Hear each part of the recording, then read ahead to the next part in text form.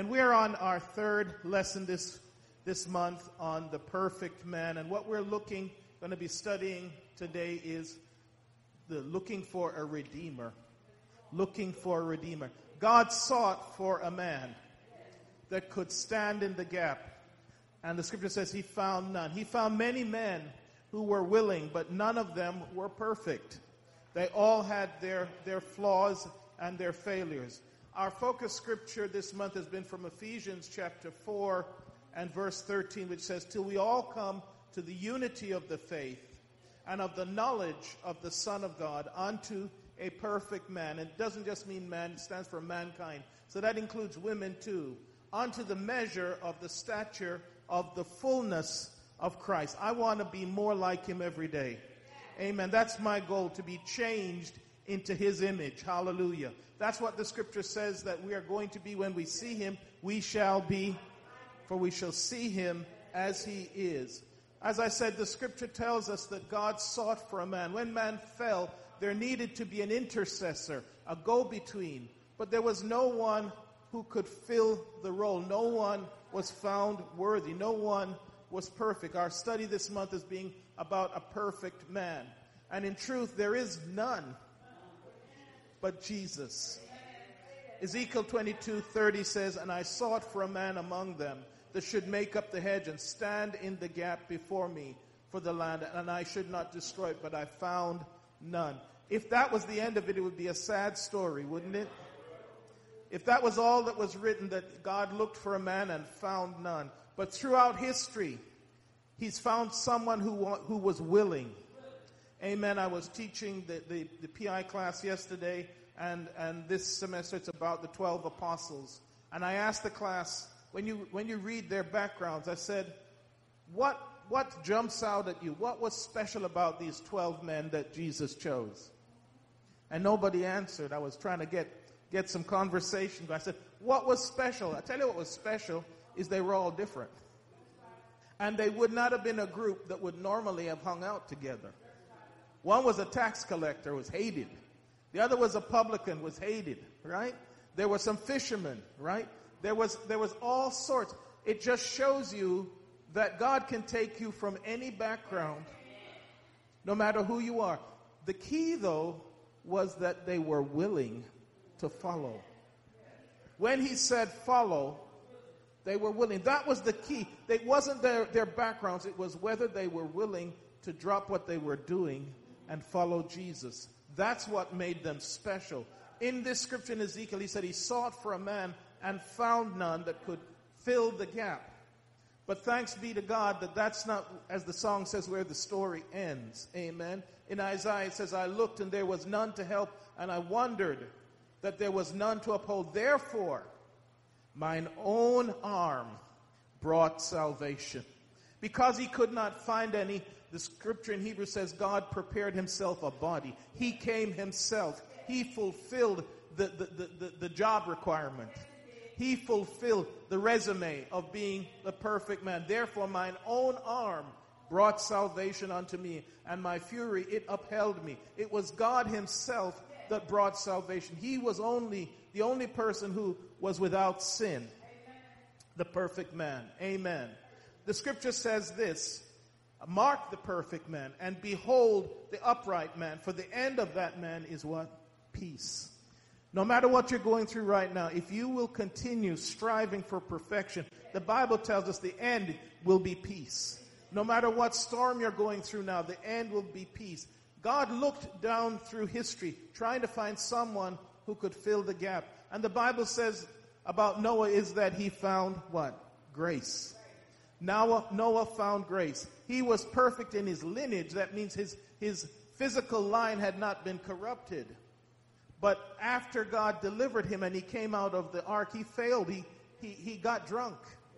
He got drunk. He let his flesh get the better of him. Even though he was perfect in his lineage, he drank too much. Then we have a man who even God says was perfect in his integrity. That means he could trust him. His word was his bond. He was faithful in whatever he committed to God. But yet he was still lack in one area. trust. Because he couldn't understand, because it couldn't be explained to him, he questioned God. Many times when we can't understand, we question God because that's human nature. I'm not blaming Job. He was just fulfilling human nature. But yet he still failed in that one area to totally trust God. He demanded an answer from God. He said, God, you got to explain this to me. And we've all done that. God, you got to explain my situation to me. I've done everything you asked, and yet things are still going wrong. You got to explain this one to me. Now, come on now. Haven't we all done that? Haven't we all said to God, you got to explain this to me, Lord, because I've been trying, and things are still going wrong. So he was perfect in his integrity. Even though he didn't understand it, even though he questioned God, he said, I still believe somehow, even though I don't understand it. Yes, God, I want to talk to you. I want to have a man-on-man here. I want to find out what's going on. But if you don't talk to me, even if you slay me, I will still serve you. He kept his integrity. Amen. He kept his integrity. In fact, in the book of Job, it tells God went so far as the angels. And he says that even they failed him. Amen. So he looked for men down history. And after that, he found Abraham. And he was found perfect in faith. He believed God, but lied to his fellow man about his wife. He believed God, but there was a point where his own faith in what God could preserve failed him.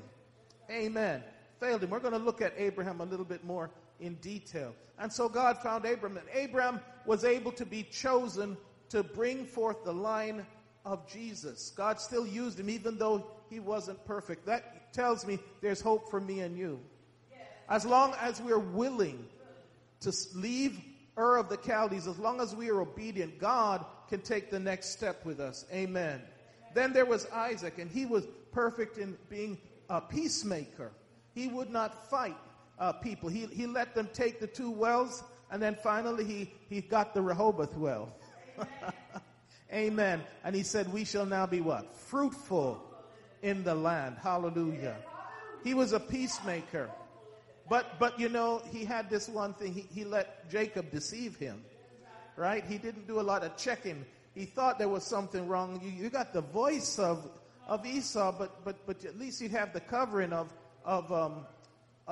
Esau, but there's some. You got the voice of Jacob, I should say, but you got at least the covering of Esau. He was deceived, you know, even though he was a peaceful man. And then, of course, you have Jacob, who was very slick. Thought he was the player, thought he could get by, but he found when he met Laban, there was someone who was slicker than him, someone who was going to cheat him, and was quick to try and deceive and do things his way. But then, you know, you do reap what you sow.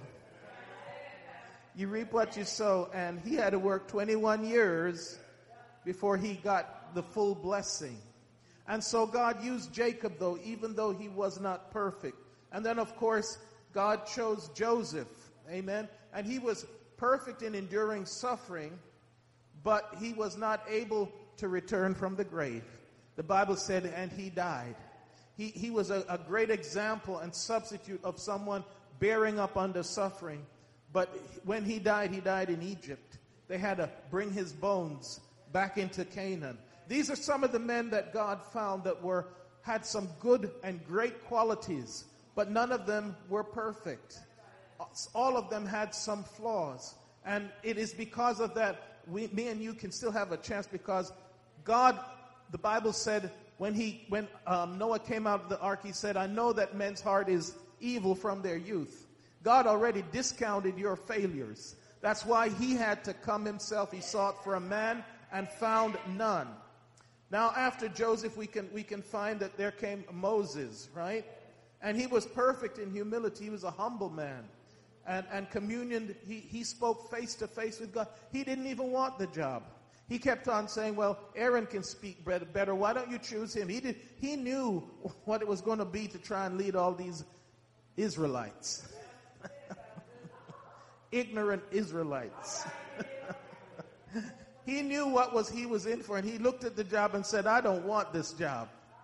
He didn't want, if he had wanted to be some big thing, he could have just stayed in Egypt. He could have maybe ended up being what? The Pharaoh. So he was in humility, but he, in the end, let people get under his skin. Sometimes, we are provoked to our last nerve.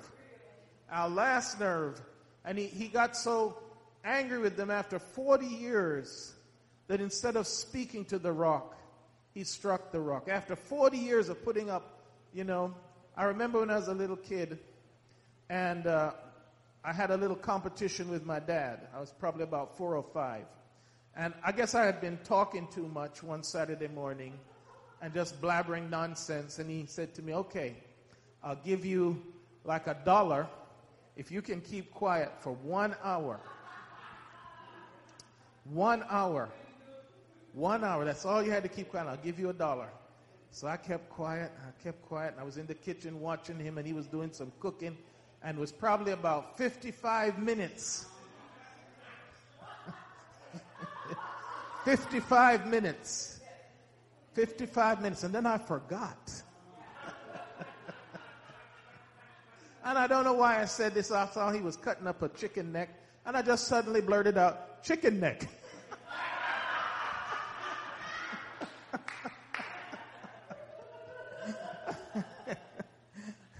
See, we can come so close. We can come so close. All of these characters came so close. But 10 minutes left, they messed up. Moses went 40 years putting up with the children of Israel. The times they were going to stone him, and he interceded on their behalf. And then finally, 40 years, he can see the promised land. He's come up to the border. And he let them push him right over the edge. Because the rock had followed them this whole time, giving them water. And now they're complaining about water. And he's mad. And God said, go speak to the rock. And he struck the rock.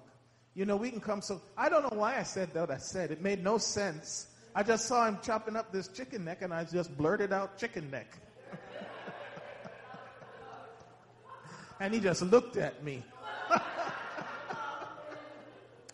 No $1 for me. Wouldn't it be sad if in our Christian race we came this close and then we blurted out chicken neck? Right? We come this close to getting the prize and then we mess up.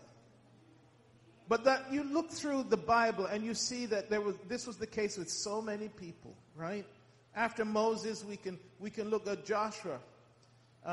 He was perfect in faithfulness and following, but if you look at the story, he once trusted his own judgment, right? He didn't inquire of the Lord.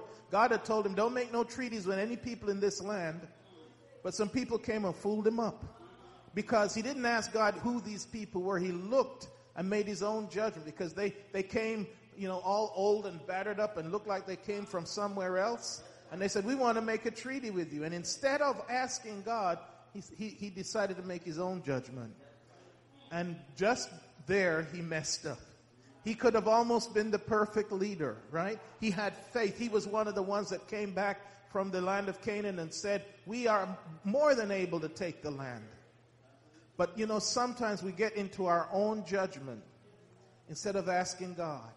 And so you can look at all these men. After Joshua, we look at Samson, gifted with supernatural strength. God set him up to be a judge and a deliverer of Israel, perfect in power and strength from God, but then couldn't keep it secret. Had to blurt it out. Chicken neck.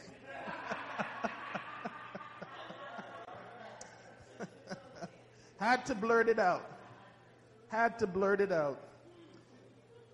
See, God was searching for someone who could stand in the gap, who could be the perfect redeemer. And then after Samson, you'll see Samuel, the prophet, who was called as a young child. And he was perfect in hearing from God and listening to God, but then he failed in leading his own children. Right? He judged faithfully Israel, but his children after him, he wasn't able to save them. They started taking bribes and doing bad. Wasn't able to rule his household. Then after them, you get Saul, someone chosen personally by God. That tells you something. If God can choose you and you still mess up, You still miss it? God chose him. The Bible said he was head and shoulders above. He looked like a king. And when God first picked him, he wasn't that stuck up. He was humble. He didn't really want the job either. But then, they say power corrupts. Finally, he failed because of pride and impatience, because he would not wait upon the Lord. Then you have David even, who was Israel's greatest king, another one personally chosen by God. The Bible says that he was a man after God's own heart. So his heart, his love for God was great. But then he let his flesh get to him. That's where we all fail, isn't it? Flesh. The spirit is willing, but the flesh is weak. Amen. He was supposed to go to war. That's what God had called him, to defeat all of Israel's enemies. And he decided, well, I don't have to go this year. I'll let the army go. And that was the beginning of his failure. Then we come to his son. Now, you notice something about all these characters. One was physically strong. One had a perfect heart. One had great faith. One was now the wisest man that ever lived. They all had pieces of perfection, but none of them had it all together. Perfect in wisdom from God, but failed in wisdom to God. Right? Failed in wisdom to God because he thought he was smart enough that he could please these people by marrying all of these women who were not Jews and building them their temples and still trying to worship God at the same time. But you know what happens? The Bible says two cannot walk together unless they agree. They started to turn his heart. And it's amazing, really, because he prayed one of the greatest prayers in the Bible and got one of the greatest answers ever from God. He was the one that prayed when the dedication of the temple and the cloud of God came down and filled the temple that no one could minister. He got one of the greatest answers from God. In 2 Chronicles 7:14, God answered him and gave him a pledge, gave him a covenant, gave him a promise that if my people that are called by my name will what? Humble themselves and seek my face, then will I hear from heaven and I will heal their land. What a promise he got from God, and yet he still in the end said chicken neck. Sister Brown, you missed that story.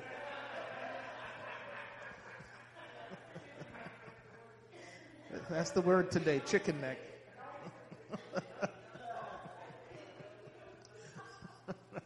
You'll have to listen to the recording. I know you stepped out when I told that story.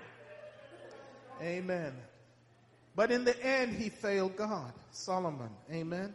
And we could go on through the rest of the Bible. There was Noah, who was perfect in lineage, perfect in faith, Abraham, Isaac in meekness, Jacob in endurance, because he worked 21 years for what he wanted. He didn't give up. When he was cheated, I'm going to do another 7. Then he did another 7. Then there was Joseph, who suffered for the call of God, was willing to go to prison and wait upon the Lord. Then there was, of course, Moses. Bible said that there was not a prophet who had communion face to face with God as Moses did. Then in faithfulness, Joshua served Moses for 40 years. He didn't say, when it's my turn to become the chief. He served him faithfully for 40 years as his assistant. Perfect in power, Samson. Perfect in listening, Samuel. He heard the voice of God. He was always in communion with God. Perfect in kingship, Saul. He was every bit looking like the king. And David, of course, perfect in heart, perfect in wisdom. And yet none of these men were truly perfect. If you could have taken every little bit and put it in one person, then you might have had something. And that's exactly what Jesus was. He was perfect in his lineage because he was the Son of God. He was perfect in faith because the scripture says, have God's faith. He was perfect in meekness. The Bible said he opened not his mouth. He was perfect in endurance. He stayed upon that cross. He could have come down. He was perfect in suffering. The Bible says that he was bruised, our iniquities. Of course, he had perfect communion. He said before he raised Lazarus, Father, I know that you hear me all the time. He was perfect in power. He had enough to give to his disciples. He was perfect in listening. The Bible said he hears us. Amen. He was perfect in kingship because he is the King of kings and Lord of lords. And of course, he is perfect in heart.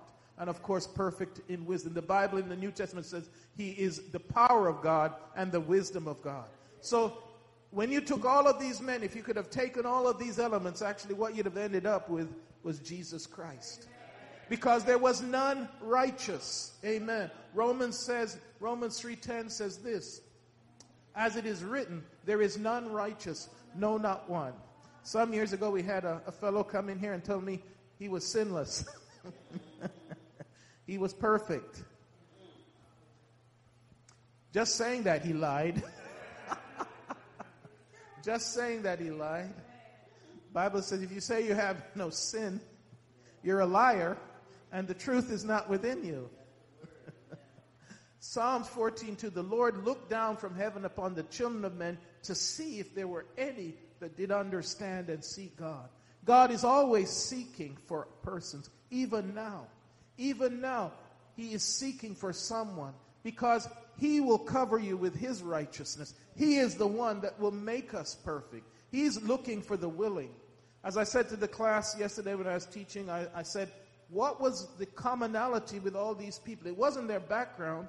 They probably normally would have hated each other. They wouldn't have been hanging out. You know, nobody would have been hanging out with Matthew the tax collector.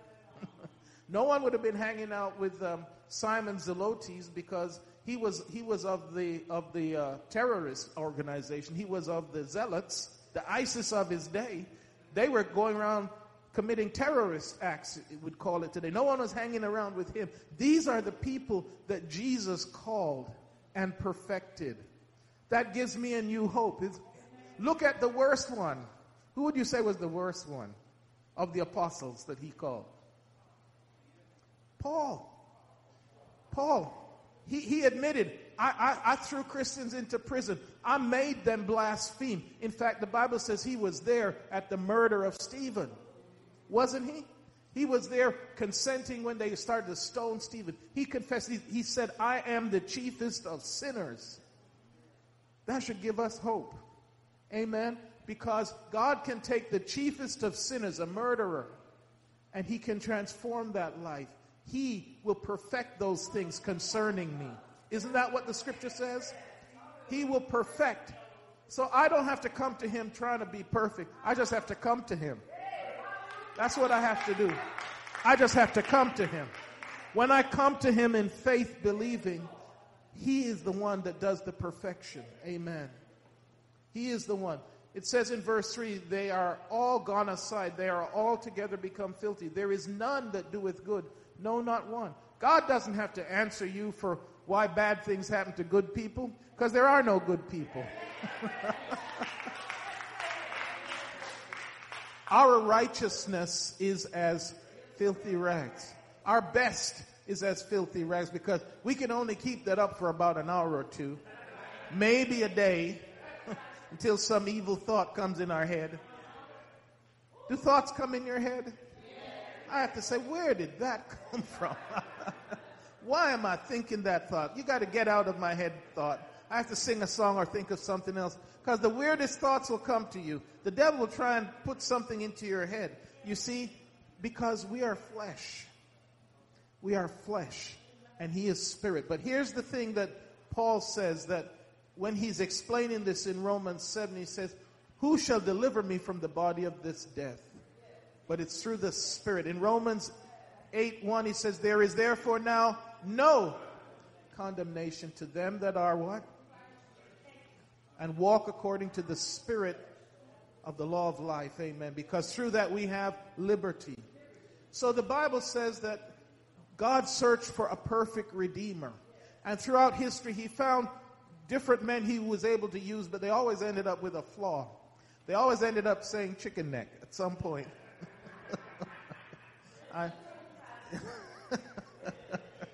I was so close to getting some money from my dad. He'd asked me to keep silent for 1 hour.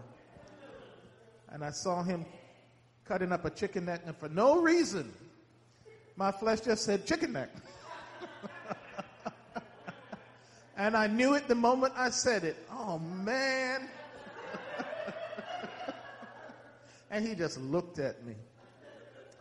And when we look at our lives, a lot of times we're so close to the blessing, so close to doing what God said, and then we end up for no good reason saying chicken neck. That's the story. Amen. Amen. Now I've told it twice. You see, we can't make ourselves righteous. We cannot make ourselves perfect. What we can do, as we've been teaching, is we can separate ourselves. We can move from the group that's drawing us down. We can withdraw from the group that's all negativity. Amen. We can separate ourselves from the things that will kill us. Amen. That's what we need to do. Then God will do the rest. Everyone he called, he moved them out from their situation. Do you notice that? He didn't let them stay wherever he called them. He said to Peter, follow me. And Andrew, and said, follow me. He could have let them stay in that situation, but no, he called them from somewhere to something. God is going to take you out of somewhere when he calls you. Because he is doing the work. The Bible says in the scripture that we can't make ourselves righteous, but he can give us righteousness. Blessed is he whose transgression is forgiven, whose sin is covered. Aren't you glad about that? That's a scripture to rejoice on. You're blessed because your sin is covered. As the Bible says, he's cast it into the sea of forgetfulness, never to be remembered anymore. You know, some people, when they want to dig at you, they'll bring up what you did.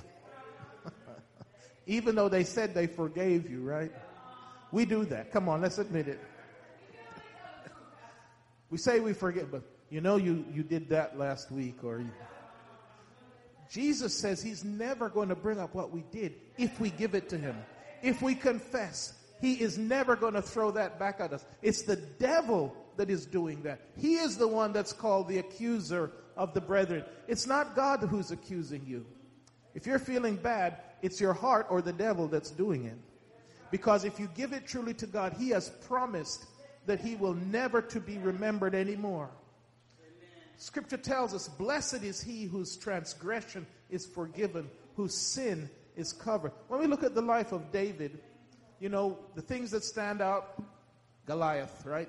Then the other thing that stands out was his mess up with Bathsheba, right? But that's not what God says, because once David confessed, once he repented, God doesn't remember that anymore. He called him a man after his own heart, and that's what we have a problem with. How can he call him a man after? Doesn't he see what he did? No, he doesn't.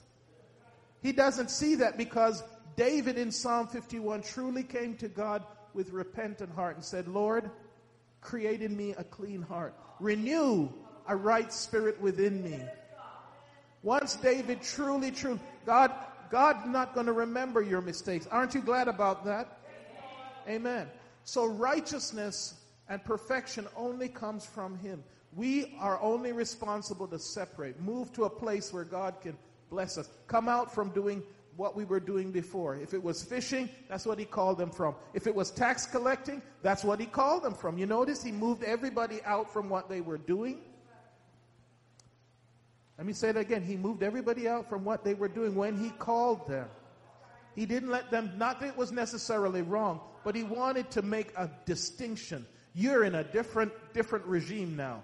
You're working for somebody new now. Amen.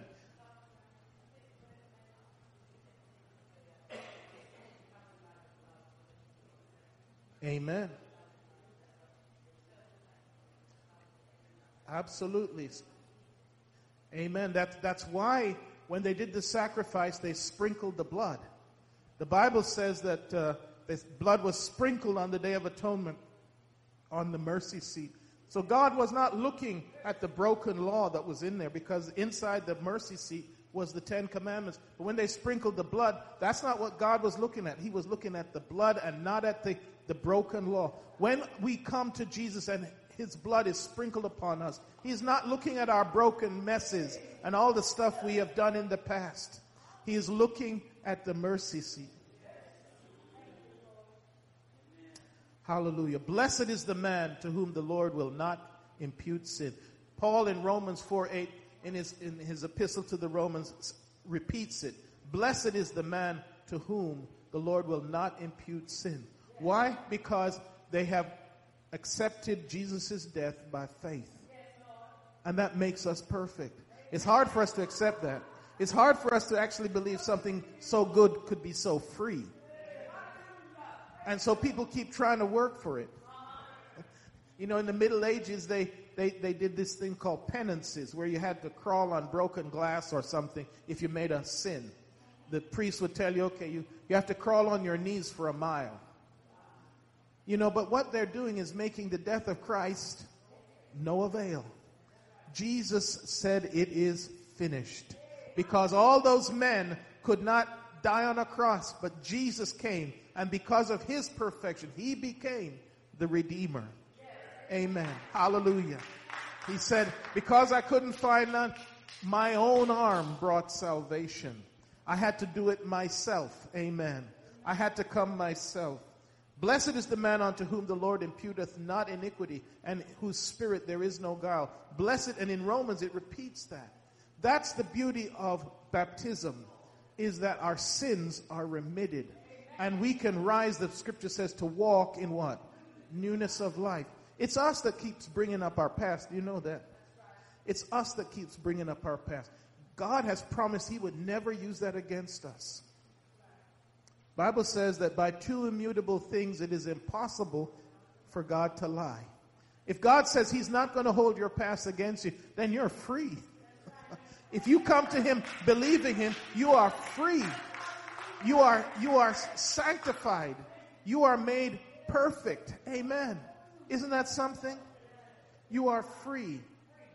So righteousness has to be given. It cannot be earned. It's not because I'm good or because I come to church on Sunday or because I wear a suit. I'm thinking of some of the questions yesterday. Or I preach loudly. That's not it. No. Righteousness can only be given by God. It's his righteousness. Amen. Righteousness is given and it's not earned. Amen. 2 Corinthians 5:21 says, for he hath made him to be sin for us who knew no sin, that we may be made the righteousness of God in him. Isn't that an awesome scripture? In the atonement ceremony, the picture that was presented was the goat, and the high priest would lay his hands upon the goat and pronounce all the sins of Israel on that goat and send it away. That means that the other goat was perfect. There was no sin. It was sent away. Jesus took our sins and paid the price in the grave for our sins. Hallelujah.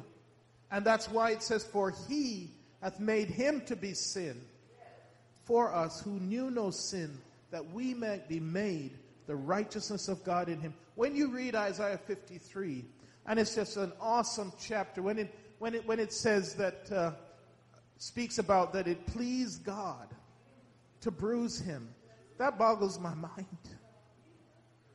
God's mercy and his grace. Because I'm not worthy. You are not worthy. But he is not holding our sins against us if we have repented. Let me read it one more time. For he hath made him to be sin who knew no sin, that we may be made the righteousness of God. If we are made the righteousness of God, that's something. Think about it. Just meditate what that's. If we are now the righteousness of God, how righteous is God? God is perfect. The Bible says because he took our sins, we are now the righteousness of God. Hallelujah. What all those men during the Old Testament could not do, Jesus came. And because he was made sin, we are now made the righteousness of God. Amen. The righteousness of God. You see, he was looking for a man with some attributes. And in the Beatitudes, he laid some of the characteristics out. You know, because of my job, I had to do a lot of interviewing last year. They were hiring several people, and I probably interviewed maybe 20 people. And I'm not, I just go by my gut. I don't even go by what their qualifications is. Because we were doing this at home, my wife was able to listen in as I was interviewing people because it was remote, and she would say, yeah, I like that one.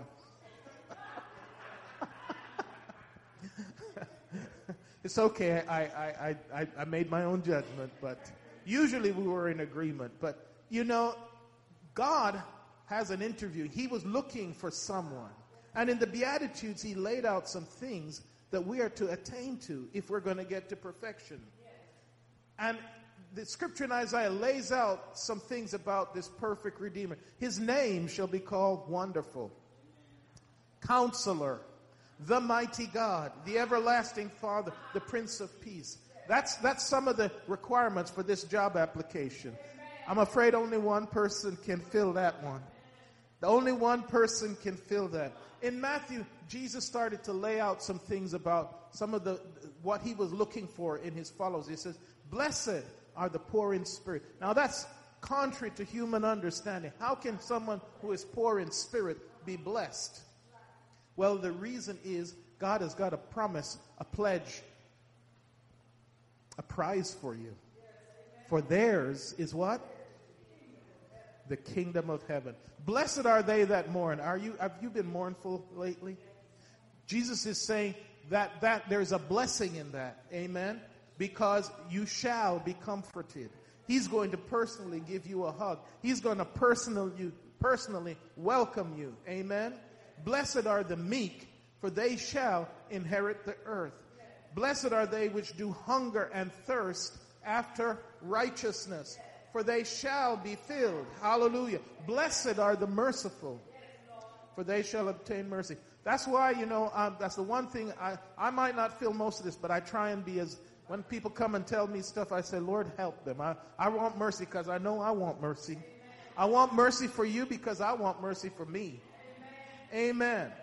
Blessed are the pure in heart, for they shall see God. Blessed are the peacemakers, for they shall be called the children of God. You see, this is the list. God was looking for a man or woman who could fulfill this role. And he laid it out in the law. The Bible says the law was our schoolmaster to point us to Christ, because it laid out all these things that no man could fulfill, because it was only the perfect Redeemer who could truly meet the requirements. Hallelujah. Blessed are they which are persecuted for righteousness' sake, for theirs is the kingdom of heaven. If you can meet the bill, hallelujah, and we can't do this except through the power of the Spirit, through the Holy Spirit. Amen. God made a way for us to get his perfection.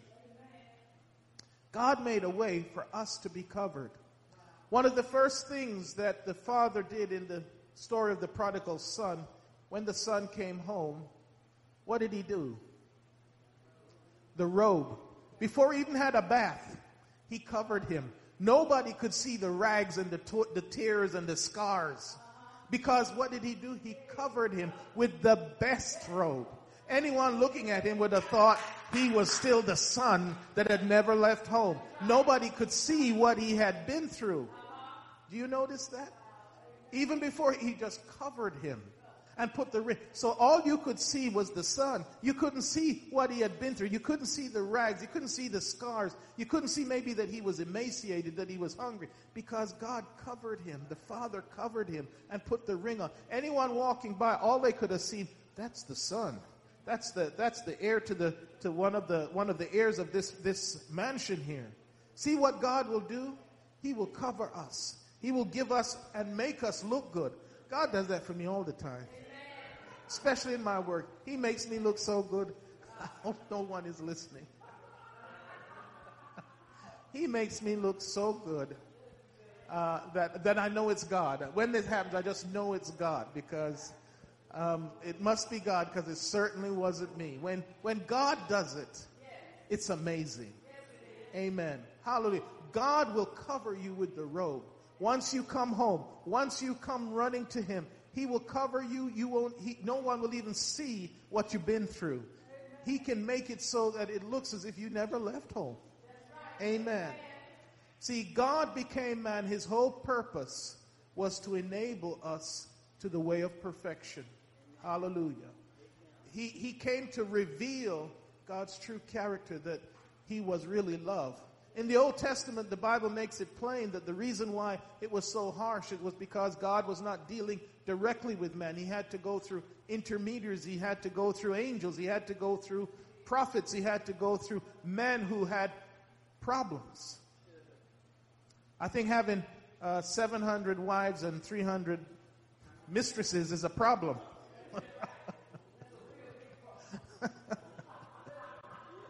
You don't have time for looking after God's people if you got those many issues. Amen. Samson had a little bit of that problem too. Amen. He had a little bit of that. The strongest man physically and the wisest man both had problems in that area. David had problems. You see, if we let our flesh rule us, we'll have problems. No doubt. So God came to reveal what his true nature was. When the disciples said, "Shall we call down fire like Elijah did?" He says, "You don't know what spirit you are of. I didn't came to destroy men's lives, but I came to do what? I came to save them." That is the true nature of God. He would that none be lost, that none perish. That's why he is so merciful and full of grace when we come to him, when we humble ourselves and say, "Lord, I repent. I'm sorry. Forgive me." He is so merciful and willing.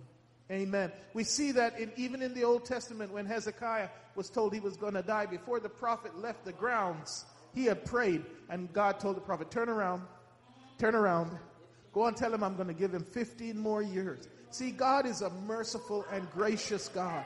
Prayer can change God's mind. Did you know that? Prayer can change God's mind. Hallelujah. So Jesus came because the men and the angels that were trying to represent God could not represent perfection. So he came to reveal God's true character and nature and to enable that restoration of a spirit covering. As I said, the first thing the Father did was hide the fact that his son had messed up. Put on the best robe. I'm sorry if I keep repeating that, but I want you to get how God works. He put on the best robe, put on the ring so nobody could see all the mess that he had come home with. To enable the restoration of a spirit covering and, of course, to create new sons of God. That's why he came, to restore us back to being just like Adam, a son of God. Not a son of man, but a son of God. My Father is up there. Amen. That we have the right to say Abba, which means Father. Amen. That we can call him by his name. Hallelujah. So to create new sons, to restore dominion to the sons of God. And no man could do that. No man could do that. That's why Satan never tempted anyone like he tempted Jesus. I've proved that to you. Did he ever say to David, "If thou be a son of God"? Did he ever say to Moses, "If you be a son of God"?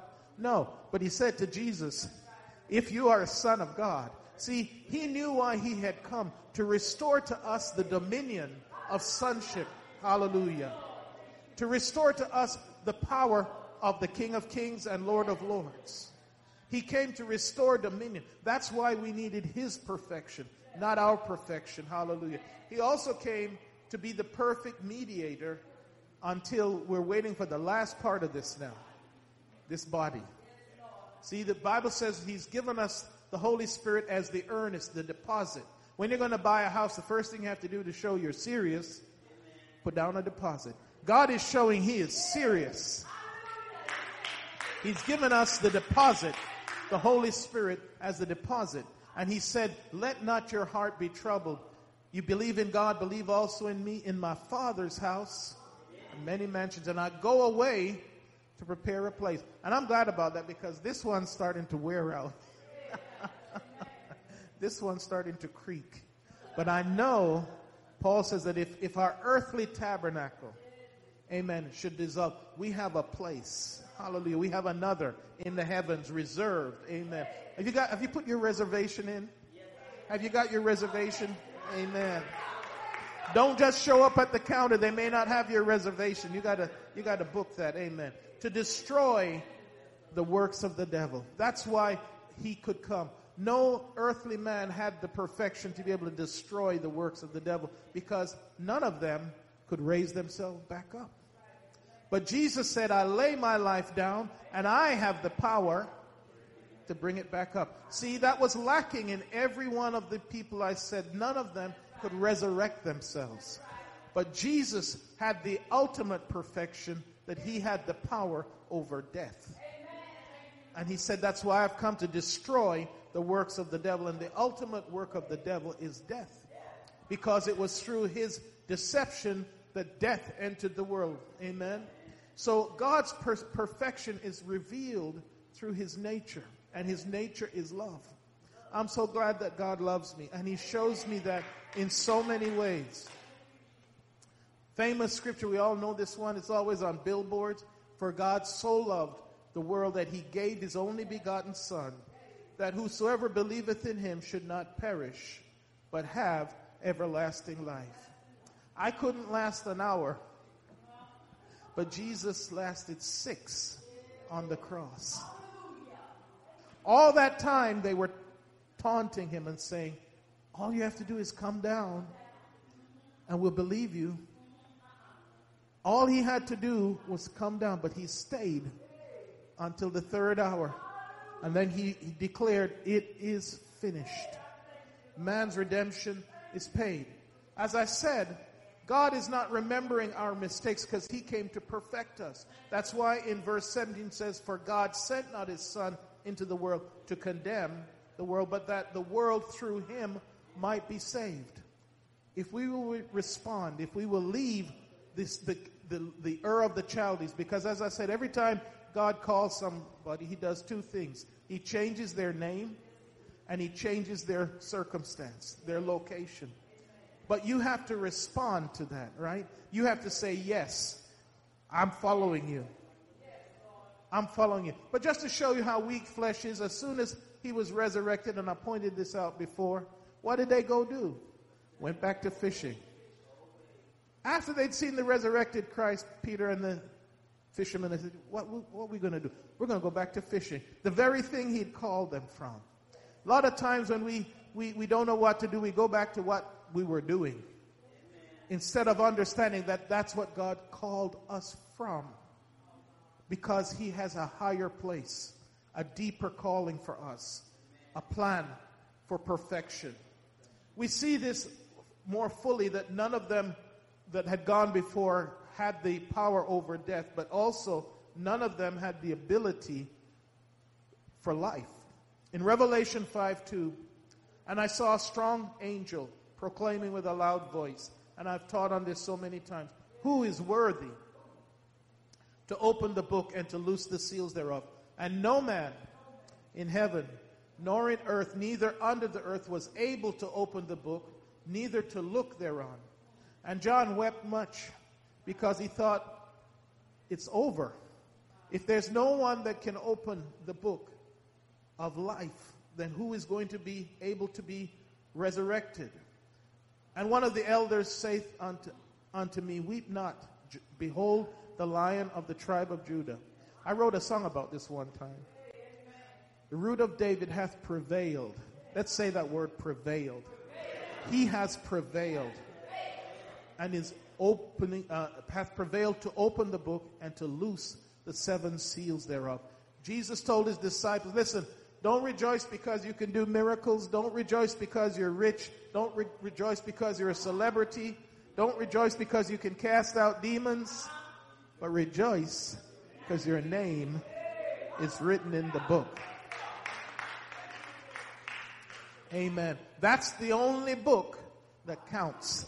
That's the only book of perfection that is needed. Amen. When we get our name in the book, hallelujah, then we can rejoice, hallelujah, because it's only through the perfection of redemption by his blood can we have our names stay in that book. Amen. Corinthians, and I'm going to read this again, it says, for he hath made him to be sin for us who knew no sin, that we might be made the righteousness of God in him. For God was in Christ reconciling the world back to himself. Amen. We've been studying about perfection, and this is what we're called to. We're called to perfection, but not through ourselves, just by starting on the journey. Just by starting on the journey. Just by saying, yes, Lord, I believe you. I want a relationship with you. That's all that it takes for us to begin this journey to perfection. And as I said, he gave the covering to keep us and to cover all our faults. It says, John 16:7, Jesus said, nevertheless, I tell you the truth, it is expedient for you that I go away. For if I go not away, the Comforter will not come unto you. But if I depart, I will send him unto you. It is through the Holy Spirit that we are able to be perfected. It's through the Comforter. That's why the Scripture says if you don't have the Comforter, what are you? Boy, that's a tough saying, isn't it? Because there's a lot of people who claim Christ, but they don't have his Spirit. They're not Spirit-filled. And the Bible tells us that is the only way that we are going to be made perfect. It's through the covering of the Spirit. Without that robe that the Father brought, everyone could see, even the servants could have been laughing at the Son. Look what a mess he is. Look at how he's a mess. Look at how it looks like he's been through the garbage disposal, which was true. That's where he had come from. But the first thing the Father did was cover him. Cover him. God will cover our shame. God will cover our failures. God can cover our scars. Amen. And then put the ring of sonship on him. In Luke 23:46, when Jesus had cried with a loud voice, he said, Father, into thy hands I commend my spirit. And thus saying, he gave up the ghost. He gave up his spirit so that he could spread it abroad 50 days later. Amen. 50 days later. So at the day of Pentecost, he could bring many sons, the scriptures say, to glory. That's what this is about. Perfecting. So we go on to being created into sons of God. Hebrews 2:10. For it became him for whom are all things, and by whom are all things, in bringing many sons unto glory. That's why Jesus said, listen, while I'm here, there's only one Son of God. But if I die and I give my spirit, there'll be many sons of God. Amen. So his work is multiplied. While he was on earth, there was only one Son of God. But when he gave his spirit, that first day, the first thing was 120. It went from 1 to 120. And then by the end of the day, it was 3,000. Then the next day, it was another 5,000. And the spirit just kept on multiplying. See, God's word from Genesis was being fulfilled to multiply and fill the earth. John 1:12 says, but as many as received him, all the disciples had to do was to say, yes, I'm going to follow you. Because that's as simple as that. But as many as received him, to them gave he power to become perfect, to become a son of God, to go on to perfection, even to them that believe on his name. That's the question. Do you believe on his name today? Amen. Do you believe on his name today? Because he has called us into perfection. And then to give us dominion. And that's part of my message today.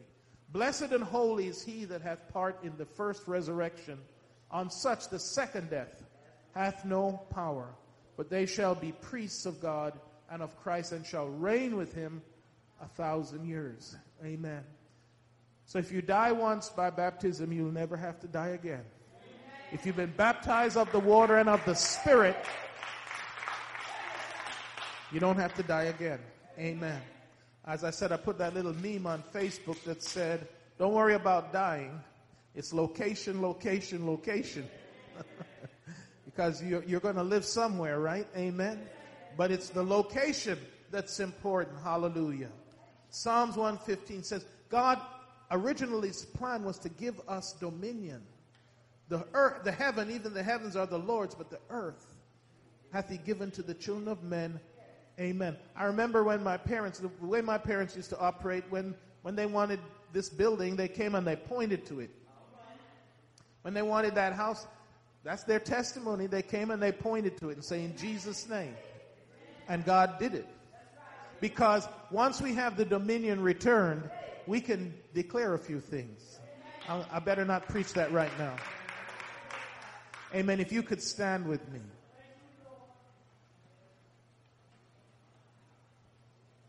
He came also to be the perfect mediator. Hebrews 9:15 tells this, and for this cause he is the mediator of a new testament, not the old one. The old one was pretty harsh. The old one was pretty strict, amen.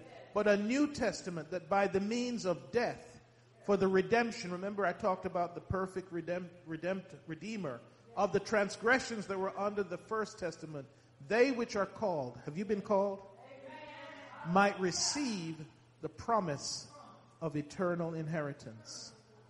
Hebrews 12:24 says, and to Jesus, the mediator of the new covenant, and to the blood of sprinkling that speaketh better things than that of Abel. Abel's blood spoke of revenge, of justice, of judgment, but Jesus' blood speaks of mercy and of grace. Amen. I don't want judgment. I want mercy and I want grace. Hallelujah. The scripture says in Timothy, for there is one God and one mediator between God and man, the man Christ Jesus. I'm sorry, it's not the priest. It's not me. It's Jesus Christ. I did not die for you. Amen. I cannot forgive your sins. I can pray for you. But he is the one. Hallelujah. His blood is what cleanses us from all unrighteousness. Amen. He is our Redeemer. He is the one that will lead us on to perfection. Hallelujah. And if we will just stand fast, and to just use it one more time, not say chicken neck. Endure to the end. The same shall be saved. That's what the scripture tells us, isn't it? Because he is the mediator until the redemption. Just we're waiting for one more thing now. The change of this body. Amen. The change of this body. Hallelujah. For we know that the whole creation groans and labors in pain together until now. Not only that, but also who have the first fruits of the Spirit, even we ourselves groan within ourselves, eagerly waiting for the adoption, the redemption of the body. Amen. That's what I'm waiting for. It's kind of selfish, but as I've said before, if Jesus would come kind of now, that would suit me fine. Amen. That would suit me fine. Wouldn't have to make out any wills or anything like that. Amen. You can have it all, whatever it is left. Amen. Because what's in heaven is so much greater. Amen. So much greater. Hallelujah. We are called unto perfection. Hallelujah. We're closing this Bible study, this Sunday study, but we are called unto perfection. And let us remember that all we have to do is to answer the call. That was the only key between all those apostles, was that they said yes when Jesus called them. If you could bow your hearts with me. Father, we thank you this morning, for you are our great Savior. You are our great Redeemer. Hallelujah. By your blood and by your death at Calvary, we have the opportunity, hallelujah, to be called, to have grace applied to our lives. Jesus, we ask you right now, help us to walk worthy of that calling, to start on that journey, Lord God, to not look back, to not turn to the left or the right, Lord God, but to, oh God, come before your throne, hallelujah, with humility, that we can receive the blessing, that we can receive of your grace. We thank you, Lord. We ask you to bless our next service. Oh God, let your Holy Spirit have liberty to move and to touch and to heal and deliver. We give you the praise and the glory and the honor in Jesus' name.